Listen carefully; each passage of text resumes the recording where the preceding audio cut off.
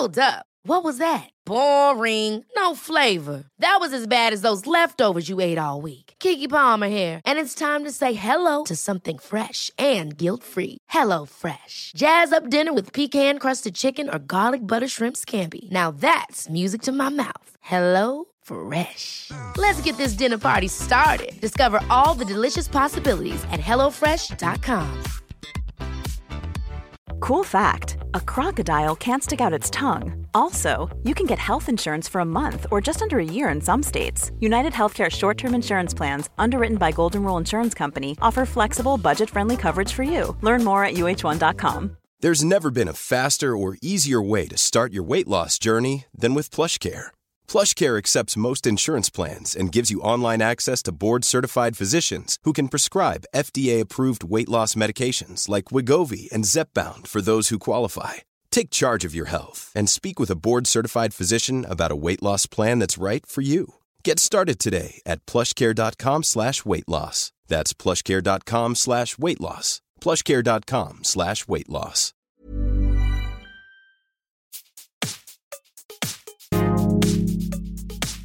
Hello and welcome to The Reset, a mental health podcast but without all the usual bollocks. My guest this week is former Blackpool, QPR, Leeds and Burnley footballer Clarke Carlisle. Clarke was an imposing centre-back between the years 1997 and 2014 for those and a few other clubs too.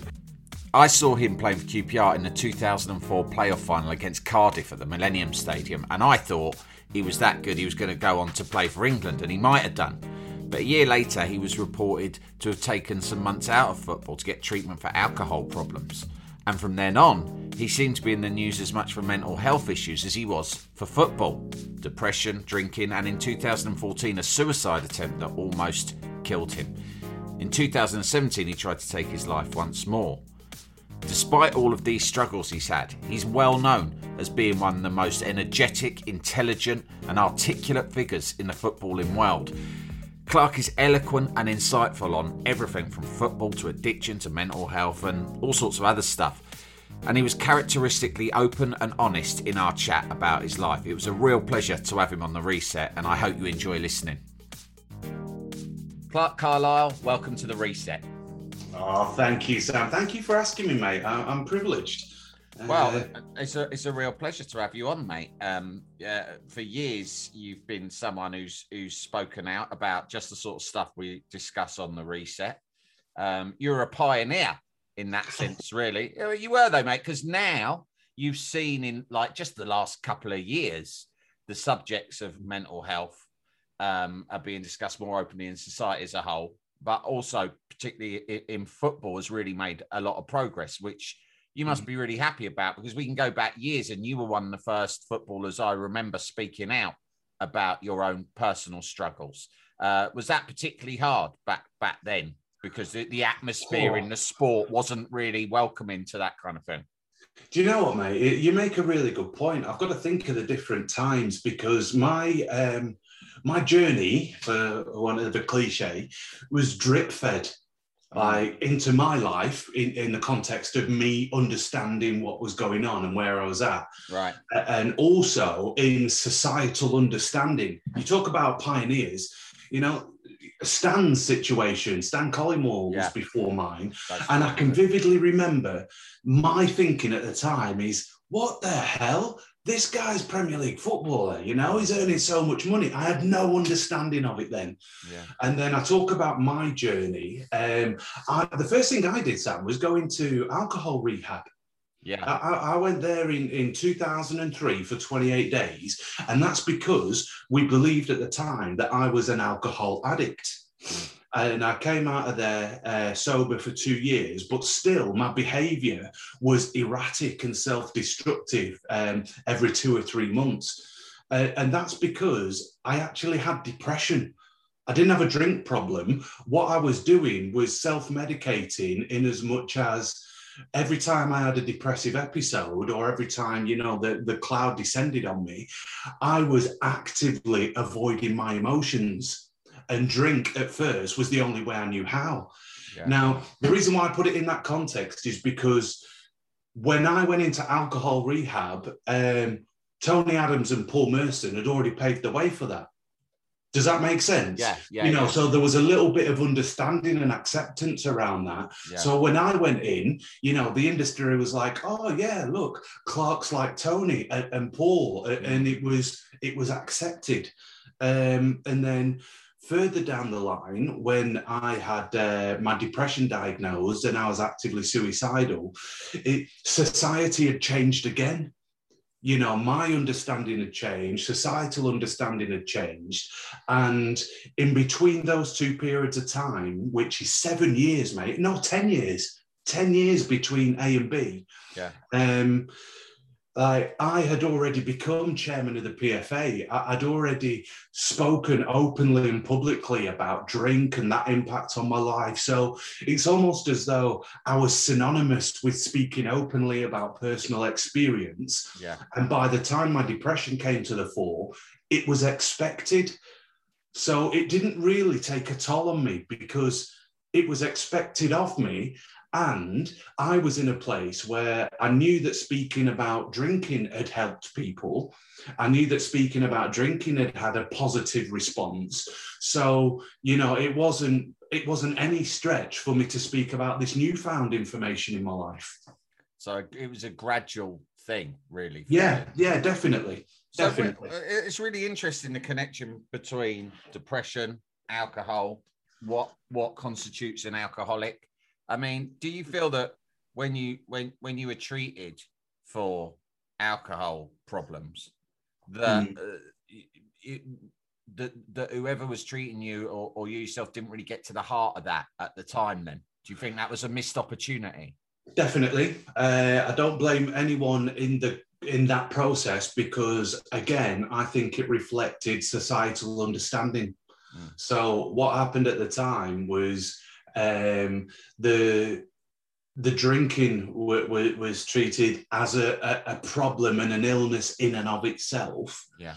And then there was a notion that there might be something else going on as well. What wasn't put together was that the drinking was a symptom of the mental health issue. And you say it's interesting. I think it's really interesting, and about the term addict. And people might slap me for this, especially those who are in the 12-step process.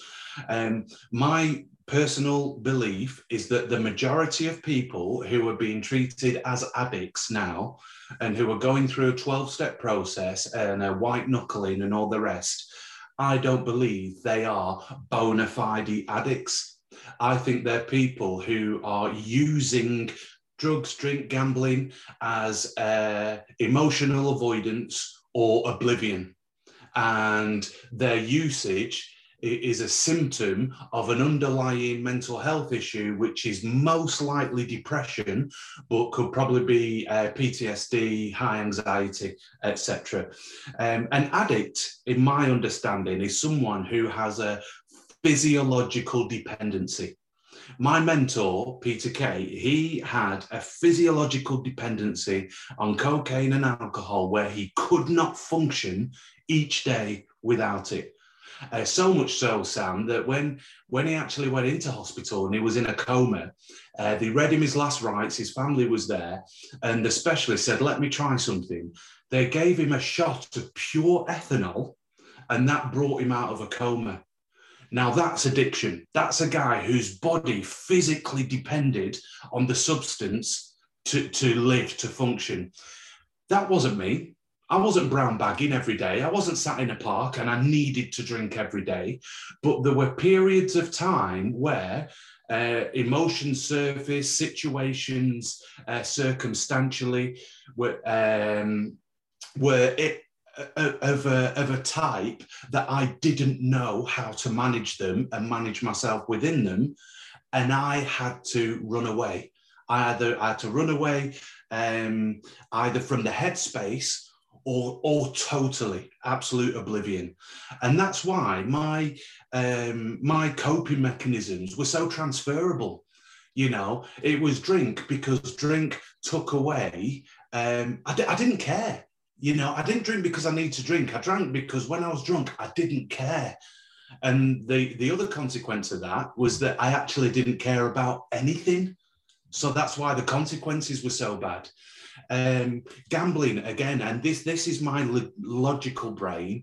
I get involved in the numbers and working things out, and how much have I lost, and how much do I need to win back, and blah blah blah, and that would consume my headspace. So I'm not thinking about the other things. But I think what kind of exemplifies it greatest is that it could be a computer game, Sam. I get into Champ Manager for 3 days, and that's because I'm in it. I'm immersed. I'm not thinking about anything else, or just sleep. Sleep was total avoidance, and it was a safe place for me. So, I was never an addict. I was someone who sought avoidance or oblivion and did it expertly. Yeah, I totally can relate to that. And I think that, we all struggle. Most people who have had substance issues struggle with that thing of having time on their hands and struggle with the idea of just being able to be still. Yeah. In a way, it might have helped you become a top level sportsman because I suppose you've got an immersive all or nothing attitude to stuff. It's not that it might have helped. I think it's fundamental. I think it's fundamental to be an elite athlete. You have to have that blinkered, almost obsessive approach where you are going to commit yourself to this to the detriment of everything else in your life. You're that blinkered, you're that focused, you're that goal-oriented. Where the imbalance comes is when you take that approach and apply it to the other parts of your life. Applying it in your work context is fundamental. It's necessary. You have to do it.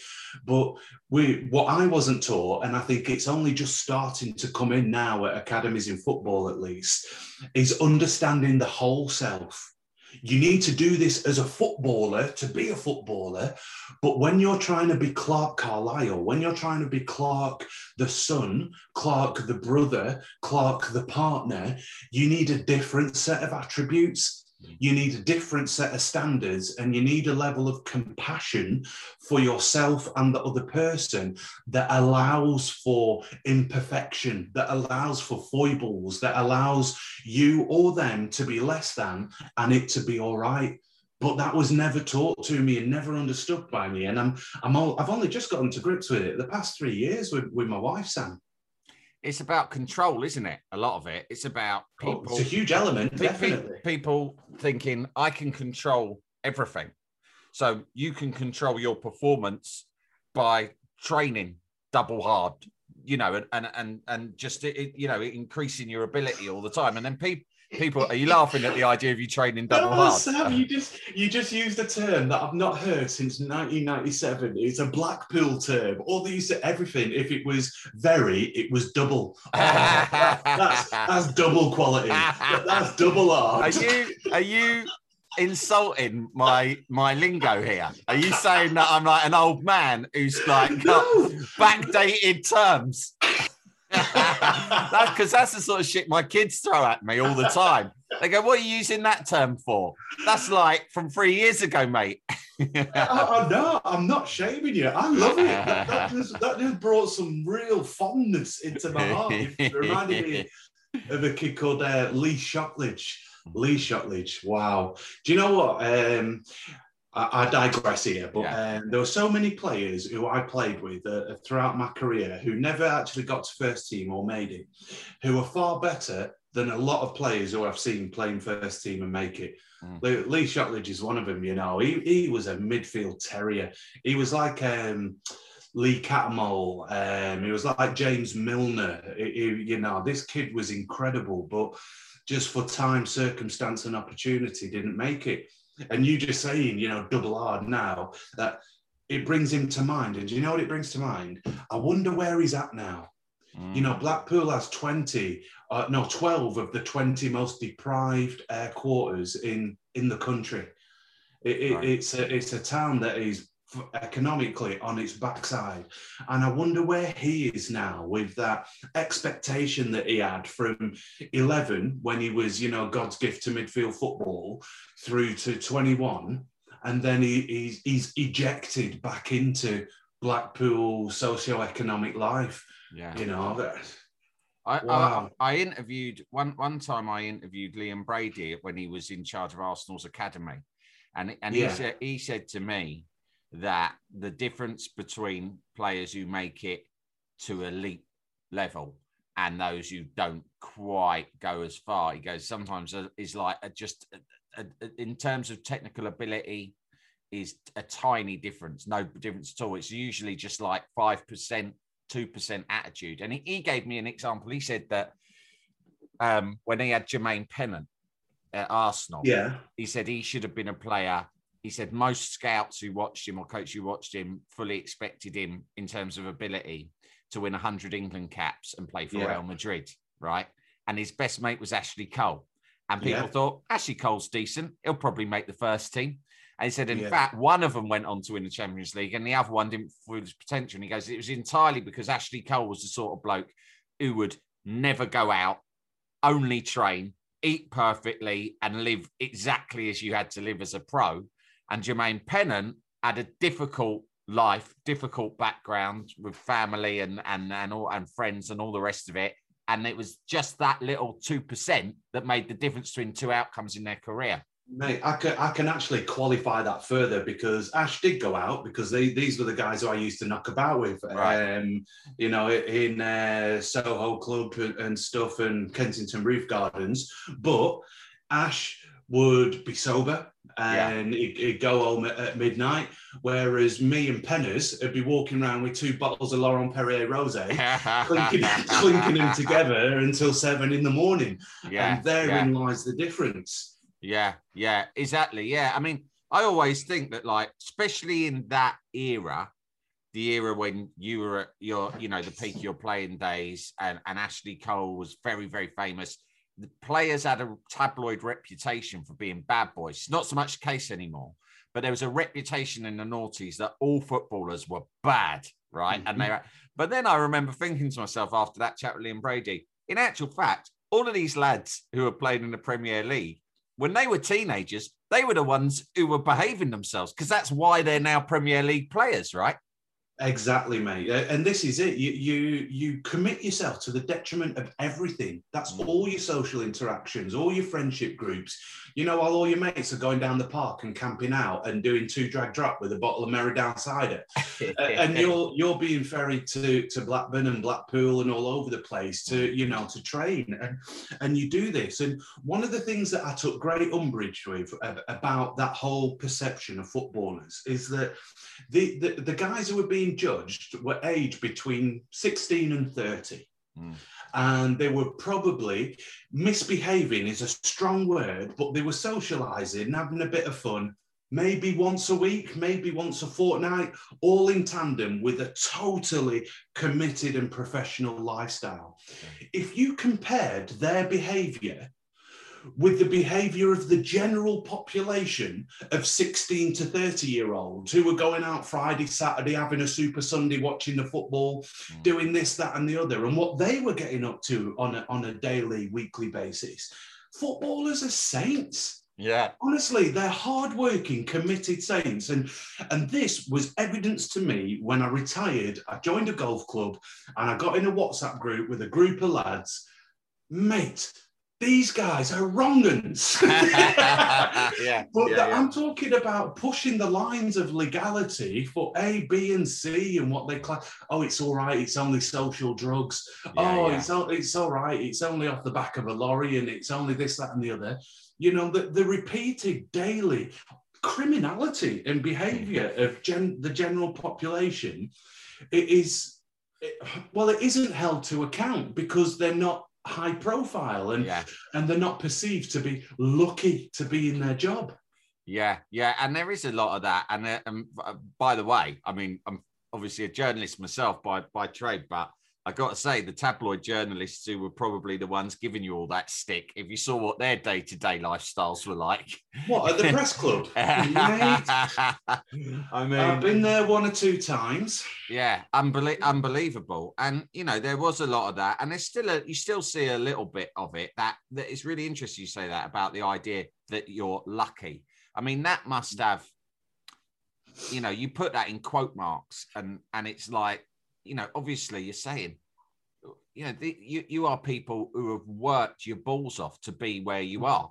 You've taken that a certain amount of natural talent, but that's obviously not enough. You need to add a whole lot of hard work to it.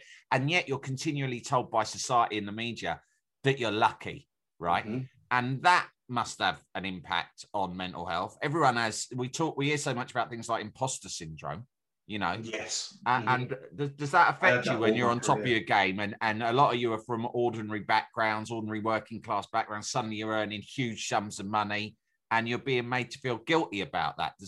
Was that one of the big factors in your mental health struggles? It contributes, Sam. That imposter syndrome that you talk about, oh, mate, for so many years I felt like a charlatan. And how that works is you have a residual anxiety that you're going to get found out any minute. Any game's going to be your last because they're going to be like, who the hell is this joker? And you're going to get hoyed out on the scrap heap. And it's constant.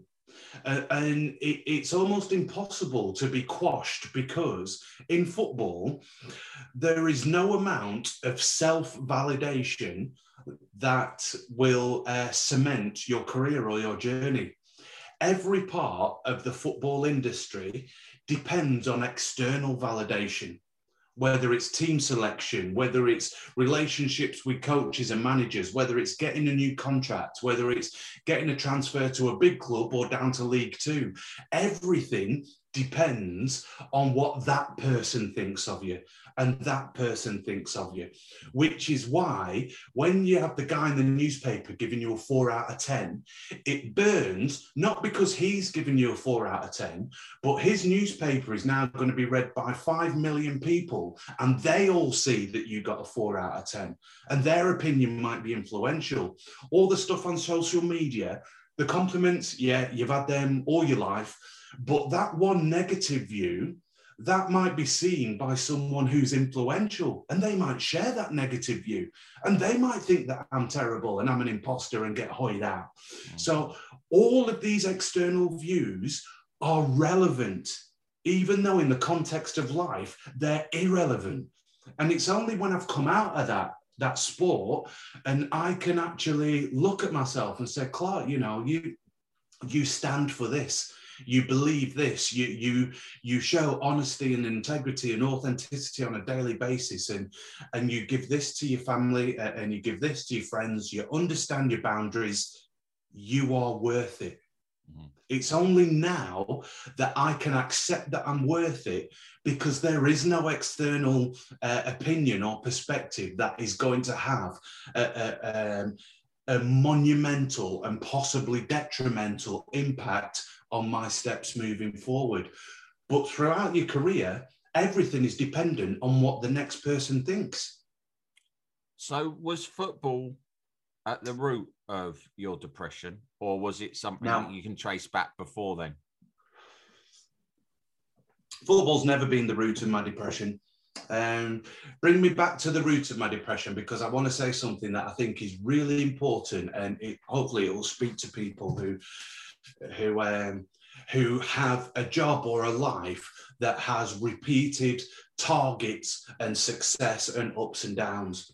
What football did was it gave valid circumstances to mask my depression. So, you know, I was going in my own emotional life on these intense ups and downs. But because in football, winning and losing, getting a transfer, not getting a transfer, getting promoted or losing a playoff final are bona fide intense highs and lows, they gave an explanation for the way that I was feeling. So if I had a massive low at a weekend, people would be like, oh yeah, they got smacked 5-0, of course he's low. When really I was actually experiencing an emotional low that was disproportionate. Does that make sense? Yeah. Totally. You know, and then the playing the matches and the highs and winning promotion, they gave the adrenaline, the endorphin boost. They gave that temporary high to alleviate the signs of my depression. So the whole industry serves to mask whatever might be going on underneath. But when we talk about the root of my depression, mate, mine is born out of an inability to manage emotions. I was never emotionally literate. My upbringing was, that Caribbean mentality. You don't talk about our business. What goes on behind this door stays behind this door. And not only that, what do you mean you're crying? I'll give you something to cry about. Yeah. I mean, you're angry. I'm the one who I was taught to suppress and not show emotions and not talk to anybody. The Caucasian side of my family, stiff British upper lip, stoic in the face of adversity. You don't betray your emotions to anyone. If anyone asks how you are, yes, I'm fine. All of that served to condition me. Planning for your next trip? Elevate your travel style with Quince. Quince has all the jet-setting essentials you'll want for your next getaway, like European linen, premium luggage options, buttery soft Italian leather bags, and so much more. And it's all priced at 50 to 80% less than similar brands. Plus, Quince only works with factories that use safe and ethical manufacturing practices. Pack your bags with high-quality essentials you'll be wearing for vacations to come with Quince. Go to quince.com/trip for free shipping and 365-day returns. Ever catch yourself eating the same flavorless dinner 3 days in a row? Dreaming of something better? Well, HelloFresh is your guilt-free dream come true, baby. It's me, Keke Palmer. Let's wake up those taste buds with hot, juicy pecan-crusted chicken or garlic butter shrimp scampi. Hello Fresh. Stop dreaming of all the delicious possibilities and dig in at HelloFresh.com. Let's get this dinner party started.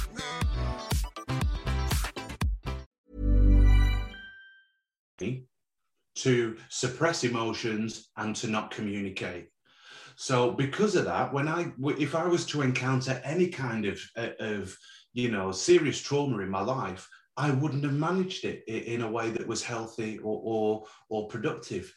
It just so happens that I went into football, and there are lots of highs and lows to manage, and I didn't manage those well. When you first started succeeding as a young man in football, and you got on that sort of trajectory, that eventually took you, to playing professional football.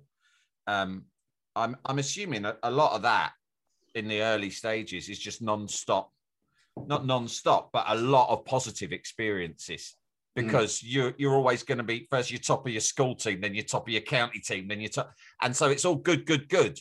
And then it's only once you reach the top where you start having to deal with negative things, and then all that unresolved stuff from your childhood spills out. That's my amateur analysis that I'm thinking as you're going along there. Mate, it's close to the bone, and I'm glad you bring school team in, because it's at that age, it's at 11, 12, where you start to be othered, and not in a bad way. You start to be othered as someone who's special, golden balls, going to do this, that, and the other. And you're right, you get fed with all this glory and glitter, and you get days off school because you've got to go and play in the FA Youth Cup, and when you come back, your teacher's not teaching you. They're talking about the match at the weekend and all the rest of it. And you are so special.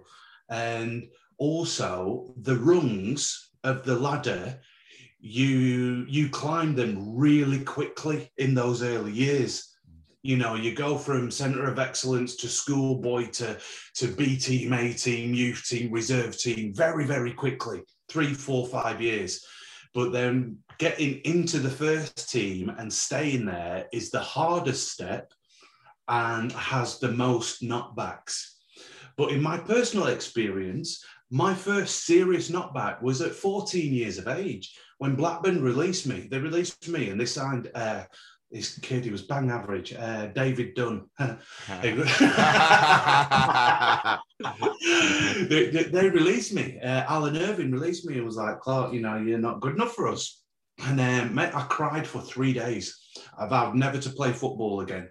And then about a week later, Fred O'Donoghue came and signed me for Blackpool. And that was the first time that my expectations were kind of, I'm not going to say totally suppressed, but I lowered my expectations at that point. And because I'd been found wanting there, it was the first time that doubt had come into my journey. And I think that it was probably from 15 was when the imposter syndrome came into my journey, and that residual fear about not being good enough. And even though I'd given everything that I had, someone could just toss me to the curb. So when you look at all, obviously you've got to grips in recent years on where all of this stems from. What has helped you? Obviously, there was, you say you did, 2 years of alcohol rehabilitation. You tried a number of different things, I assume. What do you think has been the most useful to you in getting a grip on all of this stuff? The biggest progress for me was made with the correct diagnosis. Right. I got the correct diagnosis, which took any doubt about what was going on. And the only reason that is important, because I don't even think about it now, is to get the correct diagnosis means that I went on the correct medication and the correct amount of medication. I was actually on too much then for like 5 years. So when I came out of Blackburn Psych Hospital 2017, they said, we're taking your medication down 60% and we're putting your therapy up 99%. Wow. And I came out of there and I entered into cognitive analytical therapy, CAT, and it totally transformed my understanding of me. That's where the biggest change came, because in CAT, you map out your thoughts and your actions and responses initially as I understand them. And then as you go on through your therapy sessions, your therapist kind of, dissects those thoughts and says, well, actually, what happens just before this? And I'll be like, oh, yeah, this happens. And then this happens. And we're filling all these blanks. And it came to a point where I had like a proper full A to Z of my mind. But the light bulb was that there are so many junctures where I have choice. I believe that because A happened, Z was inevitable. Whereas before, there are so many points before then where I have the power to choose a different course of action. And understanding that, Sat, honestly, it transformed the way that I am, the way that I be, the way that I expect things in my life. So much so that something happens now, and as long as it doesn't warrant an immediate reaction, I will take the time. I'll say, okay, so there's this. How does this make me feel? Is what I'm feeling appropriate? What could happen from here? What do I want to happen from here? Okay, we'll go and do this. And just that process, which can take 10 seconds, it can take 10 minutes, it might take an hour, and chatting with my wife. It has transformed the outcomes of every situation in my life. So it's about, I guess, learning how to be a bit more rational in your response to things, less emotional. Very much rational. Emotions are important. Emotions are our catalyst to action. When we have an emotion that rises, that then drives our action.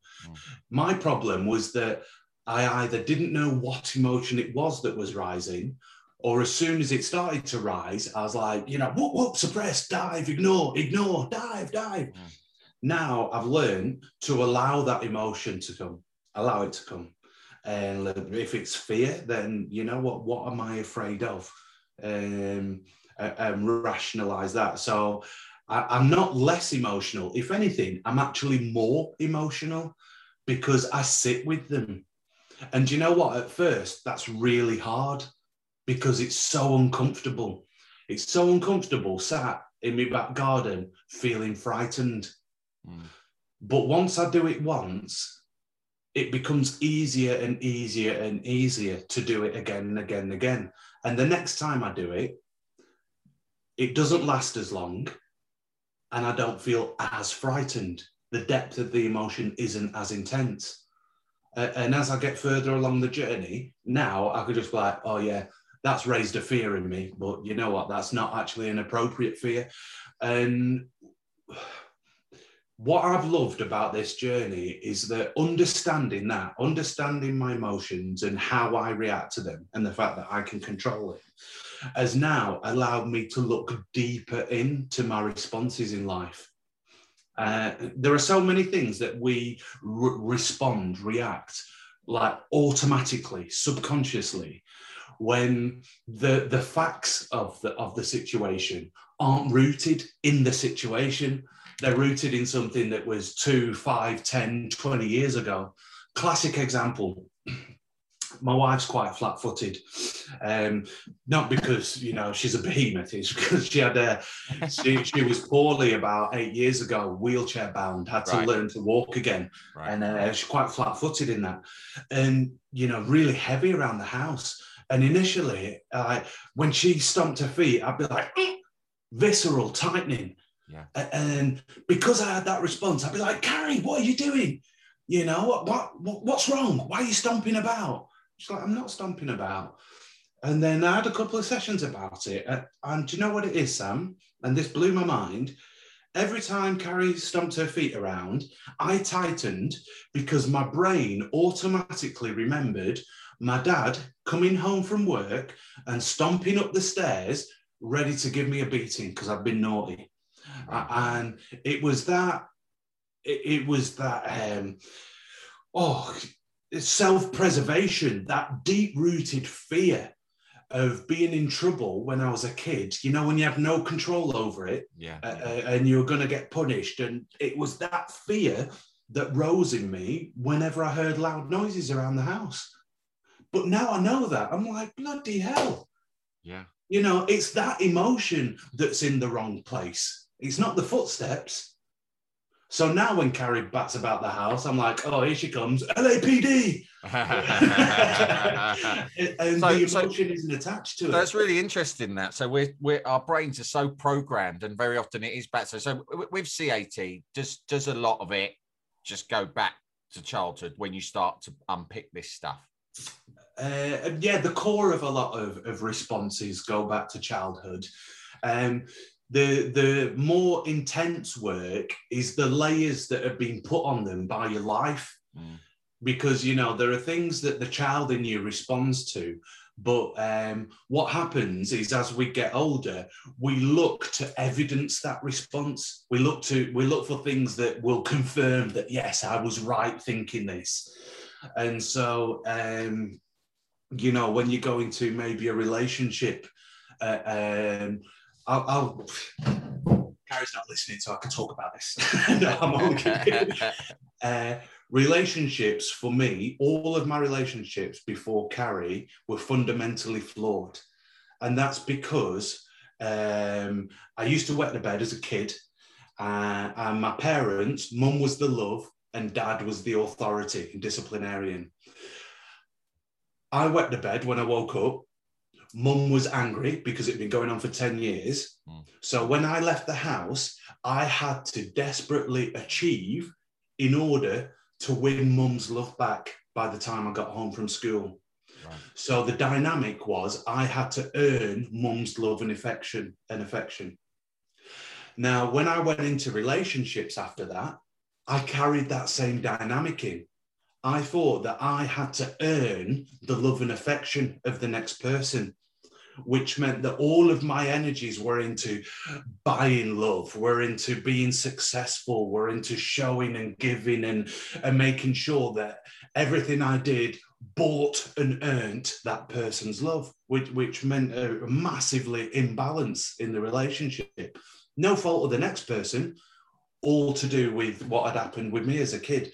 But it's only in understanding that I can come into this relationship and I know that love in this context shouldn't be earned. You know, our love is unconditional one for the other. And there's a compassion and an allowance for things to be perfect or imperfect, you know, good or bad, ill or well. And that's how a healthy relationship works. So, yeah, the root cause of that dynamic in me stemmed from my childhood, but not knowing it, I carried it into my relationships, and it was layered and layered and layered, because I would do something naughty and I would expect punishment from my partner, you know, or if I did something good, I would expect reward and love from my partner. Does that make sense to you? Yeah, and I think, you know, if little things go wrong, say in your career, and you feel like a failure, then I suppose there's a lot of fear in that. If you think, oh, well, I'm a failure, she might leave me, or 100%. She won't love me as much. Yeah. 100%. You know, I lay so much weight on what I did that it defined me. So if we lost, I was a bad person. Wow. I didn't deserve love and attention and affection. And I should lock myself away until I'd redeemed myself.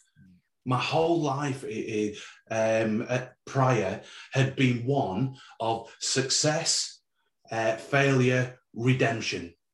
Yeah. Success, failure, redemption. So much so that to live in this place, you know, where things are all right, you're not winning, you're not losing, I couldn't do it. Yeah. There was no such place as all right.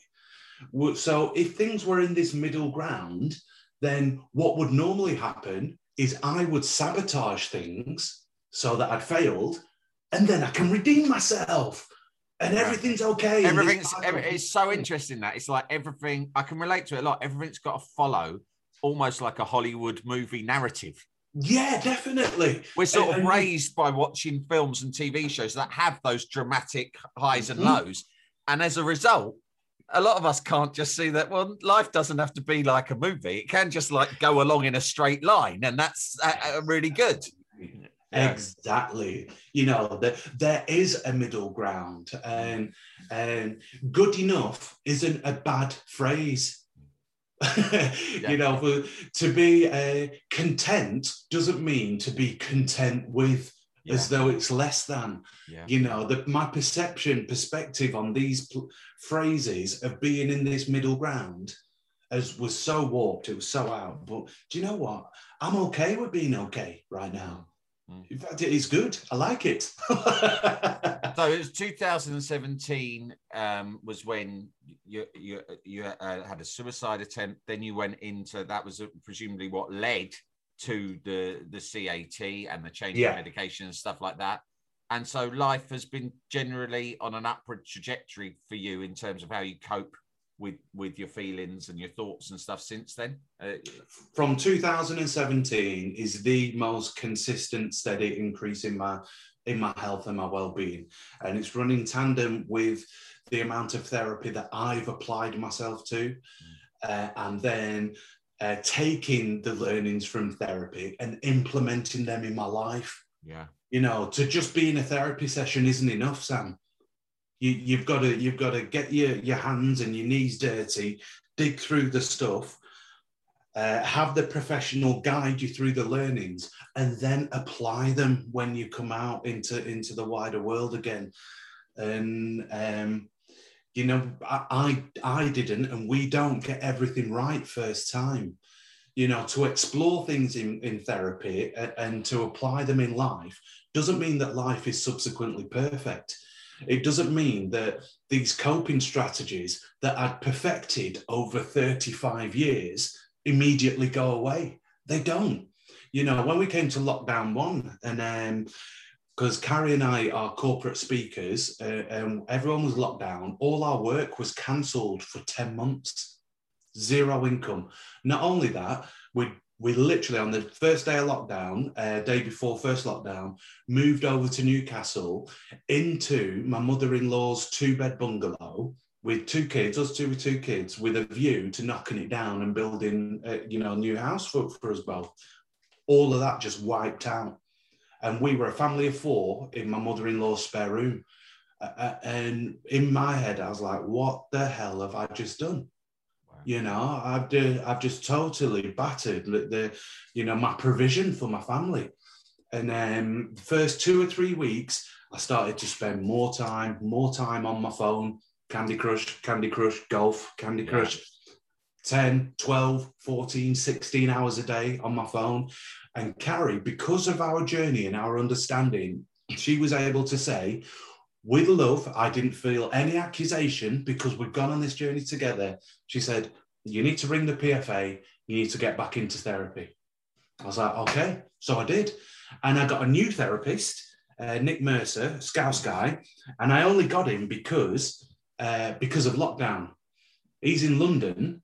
I wouldn't have gotten a London therapist. I'd have got a local one. And we did it via Zoom.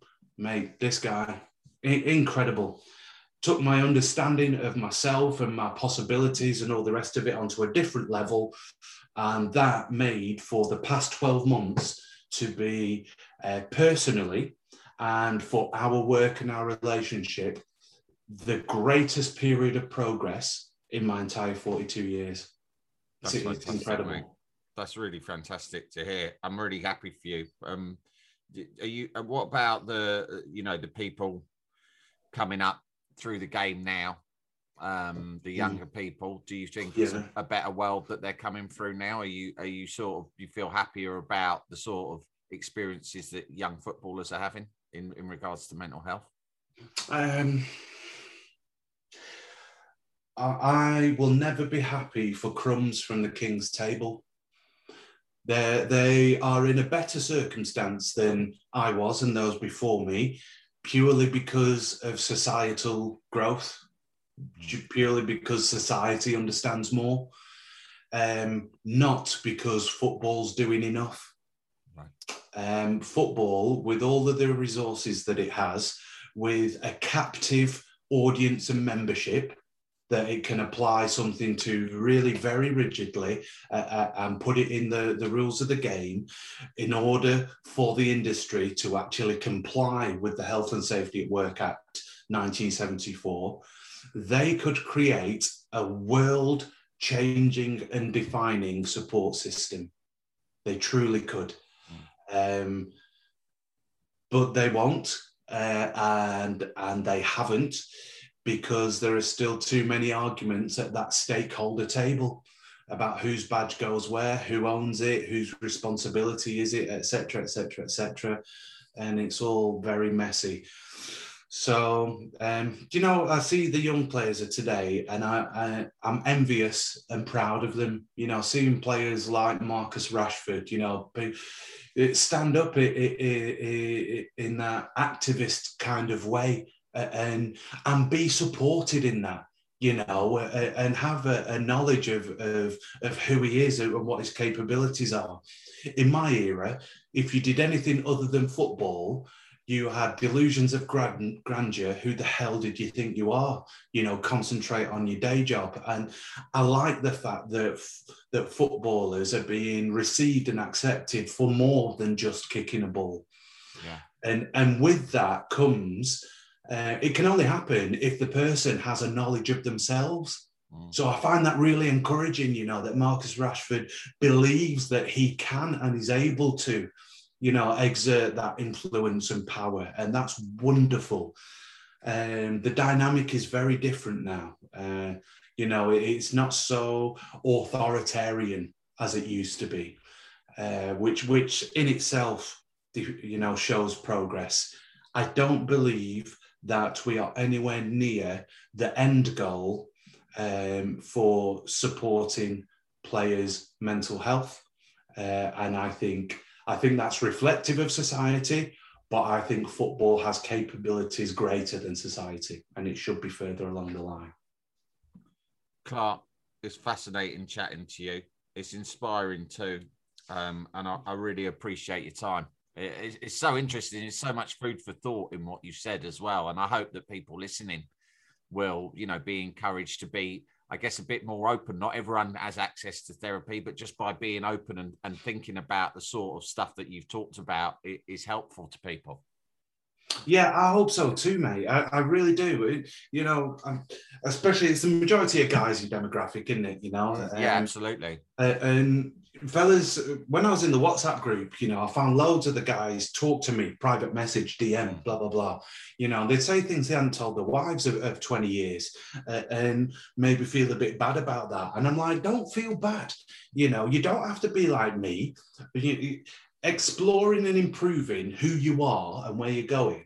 You don't have to tell everyone about it. Yeah. But it's imperative that you tell the right someone about it. You know, so don't worry about, oh, if I engage with this, I've got to tell the world. You don't. You go and do what's right for you, and you do it on your terms. And I can guarantee that as you improve and start to understand yourself and grow, people will be drawn to you. People will want what you've got. Yeah, it's really fantastic.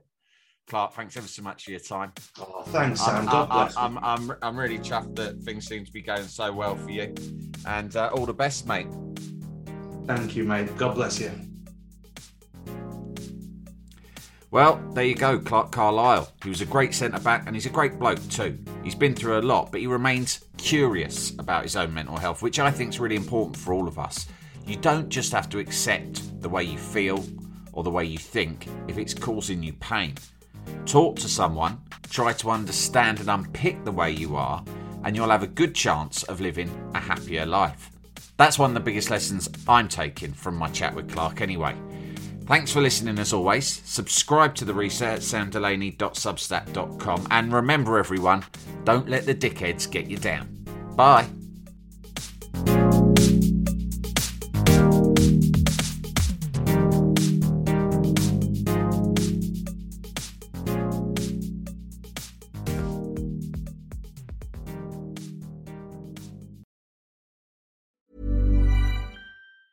Ever catch yourself eating the same flavorless dinner 3 days in a row? Dreaming of something better? Well, HelloFresh is your guilt-free dream come true, baby. It's me, Keke Palmer. Let's wake up those taste buds with hot, juicy pecan-crusted chicken or garlic butter shrimp scampi. Hello Fresh. Stop dreaming of all the delicious possibilities and dig in at HelloFresh.com. Let's get this dinner party started.